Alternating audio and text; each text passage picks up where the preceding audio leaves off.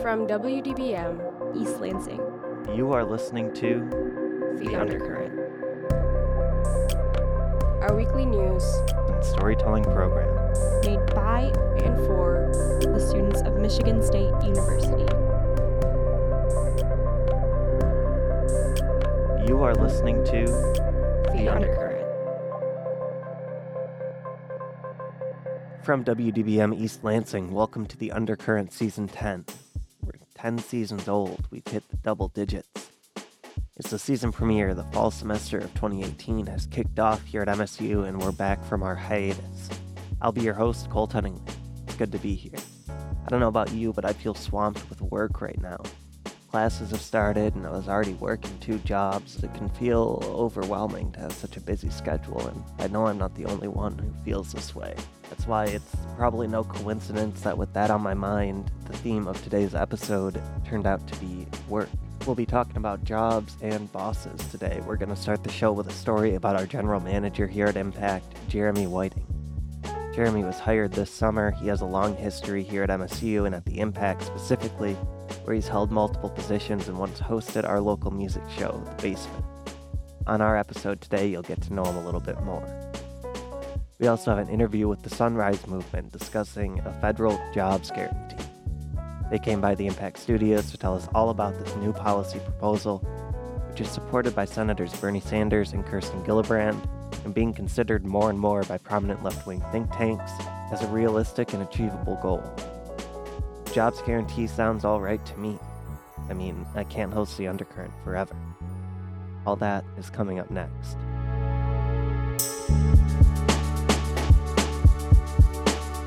This place is special to us. It's special because of the people. And we all work here for different reasons. Some, like me, want a steady, secure job with benefits and a safe work environment. Some want to get promoted and go on to long-term careers with Walmart. Some just need a part-time job. Fast. We have Just senior think, citizens. the sooner you and get that pizza in the oven, the sooner our customers will be biting into it and tasting how delicious it is. And they'll have me to thank. That's right. Because we're not just making pizza. We're creating an experience for our customers. No, not that kind of opportunist. You see, I'm one of the world's greatest authorities on opportunities. I find people who need help, and I help them. And clearly, you need some help, especially with finding opportunities. I know an opportunity when I see it. Our job is to make sure they're never disappointed. I won't let them down. Okay, let's say the first order we get is for a medium pan pizza with pepperoni and green pepper. Our old general manager, Ed Glazer, has moved out west to chase his dreams. And his replacement, Jeremy Whiting, is the subject of our first story today. Reporter Sophie Sagan met with him to talk about his past and our future. Meet Jeremy, our new radio dad.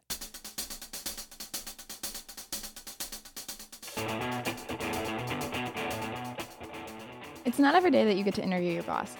And it's not every day that you get a boss as easygoing and friendly as mine. To prove my point, when I asked him if he wanted to be interviewed for The Undercurrent this week, he said yes without giving it even a second thought. And 3 hours later, we were in the studio. He's the newest general manager of Impact 89 FM, just hired this summer to fill the role left by former GM Ed Glazer. Without any further ado, I'll let him introduce himself. You want to start with the easy question, your Sure. name and where you're from? Sure. My 2 name's questions? Jeremy Whiting, and I am currently the general manager of Impact 89 FM. I went to Michigan State for my bachelor's and master's degrees and teaching certifications from 2000 to 2010. And before that, I call home Lake Orion in the Metro Detroit area. While you were at MSU, did you have a connection to the Impact? Yeah, so I waited until my sophomore year, I believe, to start working at the Impact. And I didn't plan on going into radio, but I thought I would be super disappointed if I didn't at least try working at a college radio station, just to be able to say when I was older, oh, I did college radio when I was at MSU. So I was very nervous, but I came in and I did it. And my original thought was to just do production work, but they kind of forced us to all have air shifts. So I started that, and I found out that I really liked doing that. So I went on to be a DJ. I was in a number of different director positions. I hosted The Basement, the local music show. So I had a good run. We had a good time. So where has he been the last 8 years? Well, after leaving MSU, he dove headfirst into teaching high school in a nearby district, and he loved it. He found a job where he felt valued and supported. He loved the students and the school. But then one day he got a call from Ed. How did you hear that the position had opened up? Yeah, so Ed Glazer's been the general manager for the last few years, and Ed was actually a director when I was a director. So at one point I was his boss as station manager, and he was web director or something like that. But yeah, Ed was around for a long time, and I'm friends with him, and so he gave me a heads up that the position was opening, and he said, I know you're really happy with your job, but just so you know, I'm moving to California, and this is opening up, and I think you'd be a great candidate. And so he gave me a heads up, and that's how I found out about it. But even though he had loved the impact in college, he wasn't initially sure he wanted to come back. Like I said, he loved his job at the high school, and it had become really important to him. So what was so you said initial reaction was kind of hesitant. Did you get any input from your family or from the people you were working with before? Oh yeah, absolutely. It was a big leap because, your identity in some ways, a slice of your life is built on, what you do as a career. And so I was considering a fairly significant change in my career instead of being a teacher. And it was hard to go around and figure out, what do you want to do in life? It was a difficult decision choosing between two things that you knew were very, very good.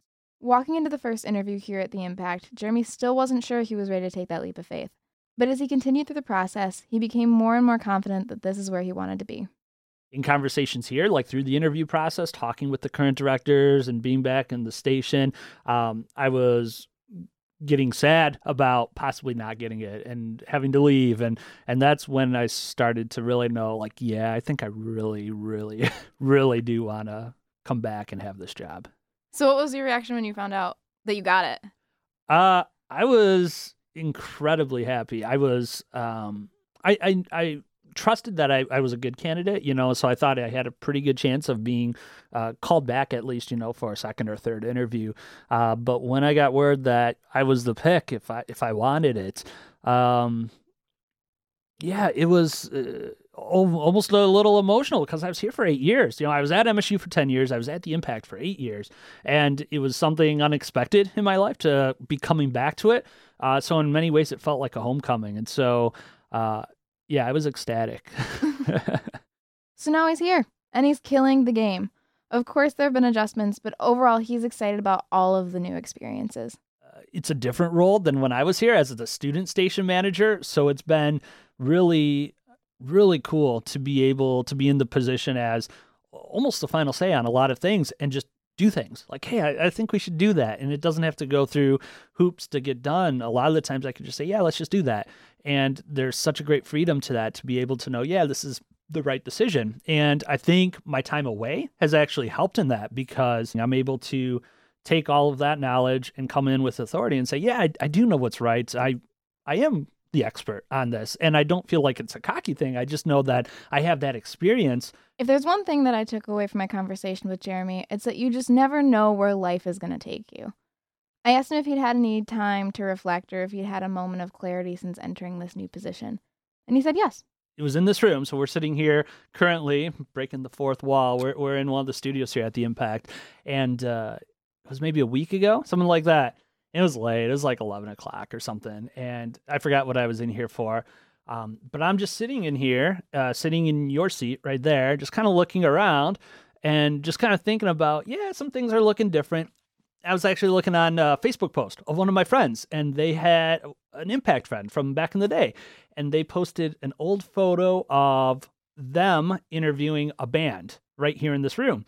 And I sat down in the same seat where they were with the same microphone and everything. I was like, man, this is like 10 years later. And how unexpected that I would be able to just be sitting here and be in the same position and totally different role, and things are different, but it's the same. And it was just like, it was like late at night. It was just like one of those weird things like, man, weird how life works out, and it was pretty cool that popped up on my phone just as I was sitting here.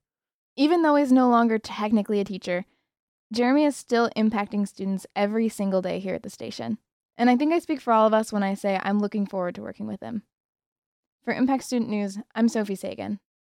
Cool. Well, those are all my questions, pretty much. I don't know. Was there anything else you wanted to say? No. I always like that end question, but yeah, I'm just super, super happy to be back, and thank you for having me. Cool. No, thank you for being here. Sweet. Cool. Awesome. That's all I got. Cool.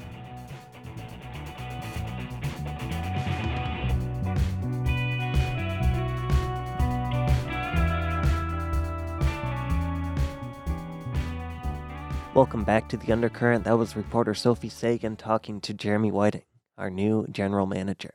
Now it's time for a quick Impact Weekly update, some international news for you.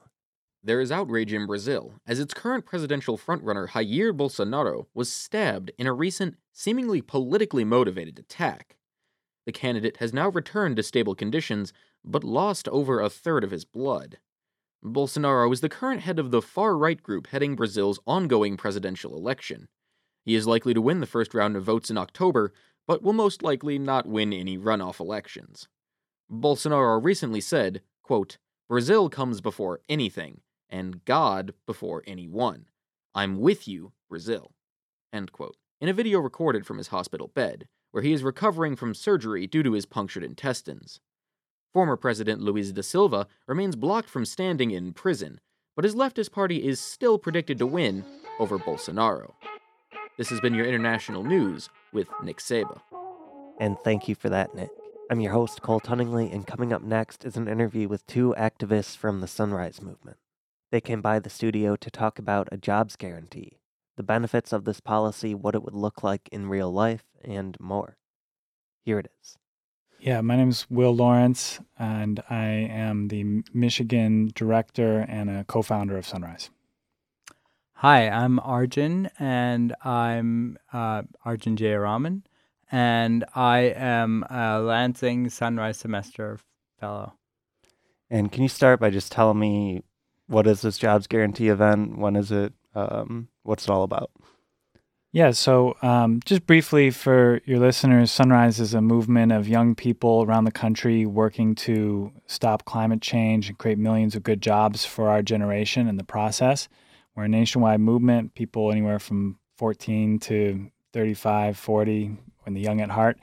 And we're doing a lot of work around this midterm election, and one of the things that we're looking at for beyond the midterm is a national campaign to popularize a jobs guarantee program as the solution to climate change. That is to say, we can put every single person in this country who needs a job to work in the process of decarbonizing our economy and keeping our people safe in the face of the change that's already happening. So we're doing an event on October 22nd, and we actually just locked down the time. It's going to be 6 to 9 p.m. Location is actually TBD. We're planning to do it somewhere here on campus, but to begin to talk about this idea of a job guarantee and what it could do for us here in East Lansing and in mid-Michigan. Can you tell me, where did this idea come from? Where did it originate? Is it implemented in other countries right now? Has it shown itself in American history? Yeah. It's this is Arjun, by the way. It's in terms of this movement, the jobs guarantee, it started, in the 20th century. There were large there was large action around it during the union movements of the 30s, 20s and 30s, and then there was also post World War and during the New Deal time, there was a lot of arguments in favor of it. A lot of people pushing for it too. And during the Civil Rights Movement, both Coretta Scott King and Martin Luther King were very much for this. And in fact, Martin Luther King's March on Washington was the March for Jobs and Freedom. And Coretta Scott did a ton of work with this. She actually set up a foundation. And there's been talk about this throughout the 20th century and into the 21st. What is different about this right now is that we have the urgency of climate change, and that is incredibly important. And so we need,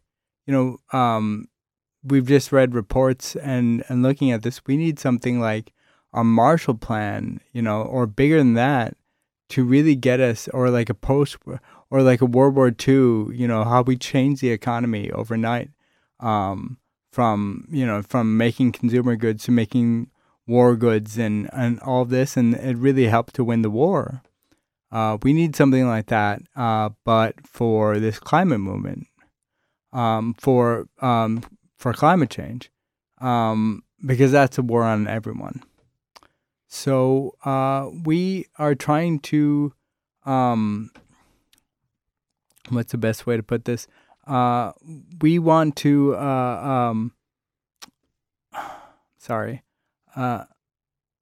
we want to better, we need a jobs guarantee program that's going to be democratically controlled. That's going to say, hey, what are the most important things going? What are the most important roles going into the 21st century? And that, to us, is not only hard hat jobs like making renewable energy a reality and getting us to 100% renewables and all of that, updating our infrastructure, all these things that are talked about, but it's also healthcare work and education, low carbon jobs like that are going, taking care of people and making sure that they're well compensated, and making sure that healthcare is not just something that is only afforded to the most wealthy amongst us, but is given to all, regardless of race, class, or background. Are there any politicians in America specifically on board with this right now or talking about this?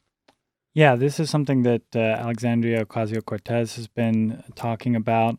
Bernie Sanders is planning to introduce a bill this fall. We've also seen expressions of support from other potential 2020 presidential contenders like Kristen Gillibrand, Cory Booker. And again, there's going to be a process of determining which of these policies actually meet the grade. Cory Booker has a very Cory Booker-ish version of this policy where he's kind of introducing it as a test plan and kind of sticking his toes in so that he can get the press on it, but without necessarily endorsing the full scope of the program that we need. So there's a political debate coming around that. But I think from these expressions of support, especially from the presidential contenders, we can see that people are seeing this as a potentially very popular issue and something we expect is going to play a big role in the 2020 campaign. Mm-hmm. And one of the nice things about this, one of the nice, few bright spots in the post-2016 landscape of politics is that there is real movement at the grassroots level for moral policy, meaning that it's not just about, okay, what's going to save us the most money, what's going to save us overall, and what are the metrics and everything, and will this increase the debt, will this decrease the debt? That was always something that was talked about, even in 2009, 2010 timeframe. And now it's we want to provide healthcare, we want to provide good jobs, we want to mitigate climate change, not only because it'll ultimately save us and everybody and spur on growth. It will. It's the right thing to do. And it's as simple as that. What kinds of pushback do you get on this idea from people, and how do you counter that? I think the biggest one is, that's not possible, or we can't have nice things. And that's because we've been so browbeaten by the last 45 years of political common sense in this country that the Democrats have subscribed to, as well as the Republicans, which basically says that government is bad and big business can take care of it. And if we just cut their taxes and let them work, it's going to trickle down to the rest of us. And we've seen how that works or doesn't work.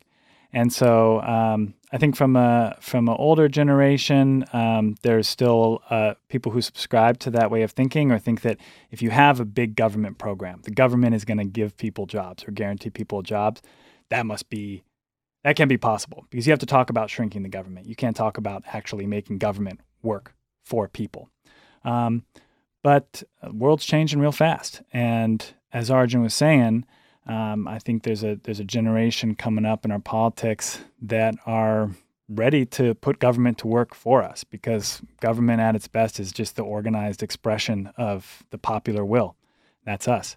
And if we need to transform our economy, if we need to educate each other, if we need to take care of each other, we can use the resources of the government to help us do that. One of the things about, just to add to that, that lovely response, part of, when we just looked at the polling data for this, and the jobs guarantee is popular not just among liberals or leftists or from all different corners, but it's popular among the people that don't vote, and it's popular among Republicans too, people that voted for Trump. Everybody, this is an idea that everybody can get behind. Everybody, it's part of the American Protestant ideal to just to work incredibly. Who doesn't want a job? Yeah, who doesn't want a job? Who doesn't want to work? Everybody.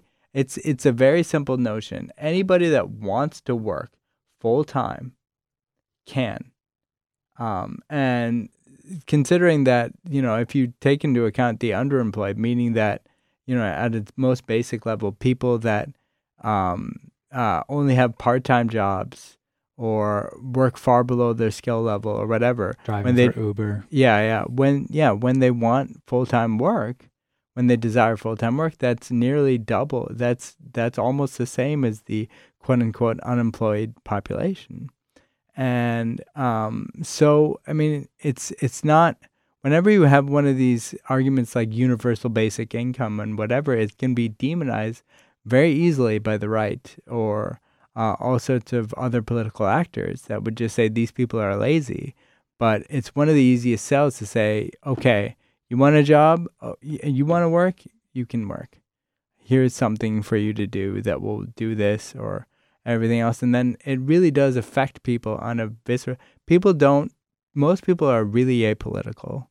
And so this is something where they can, if it's their day-to-day existence, people think about their jobs, they think about their families, and they think about their communities, and they think about what's going on just generally. And this is a way to make sure that,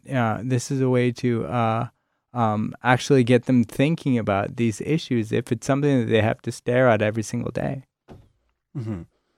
And do you think the conversation is shifting towards more populist policies like this? Are there other examples besides the jobs guarantee where people are thinking these maybe ideas that seemed radical don't seem as radical anymore in the face of climate change or the whatever you'd call the hell that we live in right now?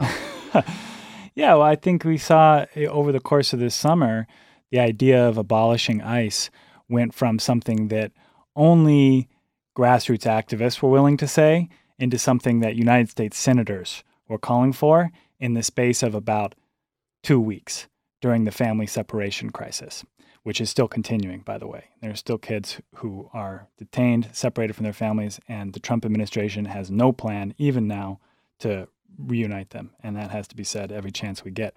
But again, over the course of these several weeks, this is the kind of moral crisis that really clarifies the stakes. And it says, we can't just say, oh, stop separating the kids from their families, but leave the rest of the deportation machine in place. That's a hard moral line to walk. Once people start to see the actual reality of people being separated from their families, which is the truth of all deportation, then it becomes much easier to say, no, this actually has to stop. We can't have this deportation machine that is ICE. So that's an example of, I think, a demand that went from just the political fringe into the common sense very quickly. I don't know, Arjun, anymore? Well, I think the jobs guarantee is becoming something that's becoming politically mainstream. And also, I would say that a lot of Alexandria Ocasio-Cortez's, common sense, whether it's the Green New Deal, as she calls it, her jobs guarantee platform, or she calls it universal health care, Medicare for all.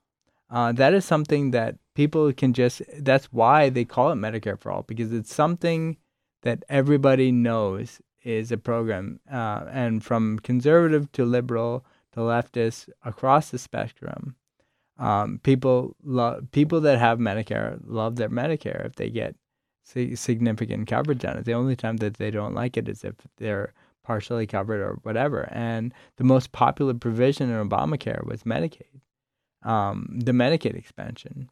So President Obama actually just endorsed Medicare for all Ed Swartz today at his speech he made down in Illinois. Oh, I didn't know that. Oh, that's fun. Learn something new every day. Thank you.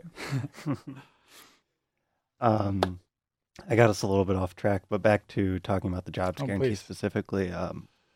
How would this work for people and benefit people who cannot work, people who are disabled or, Yeah.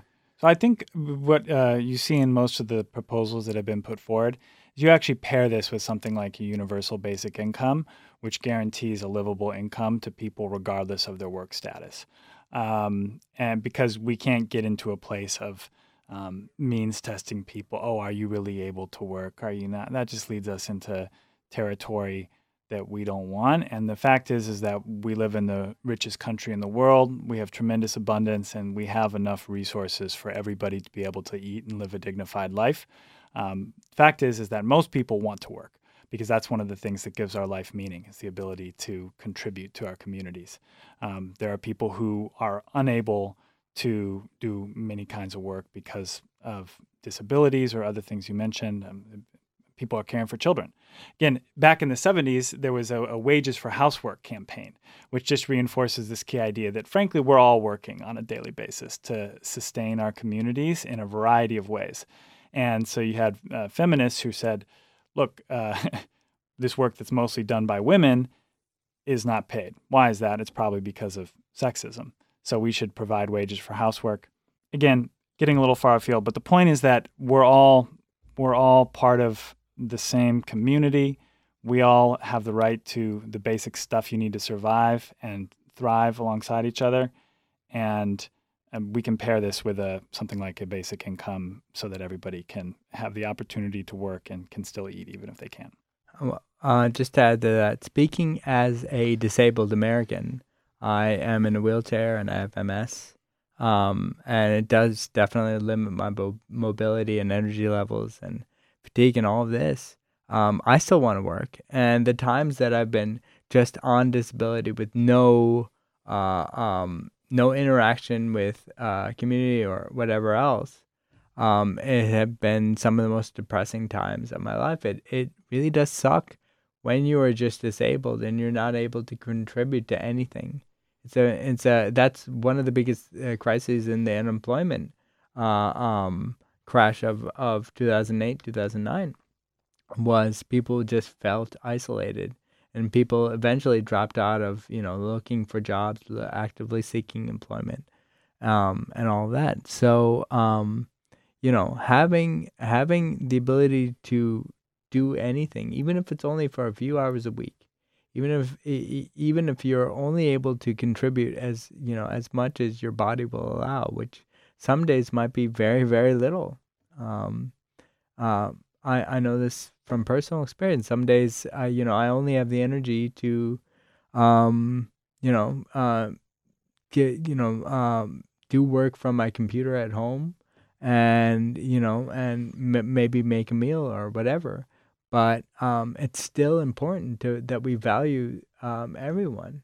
We value everyone regardless of ability level or anything. As long as they're enthusiastic and want to contribute, we should treasure that.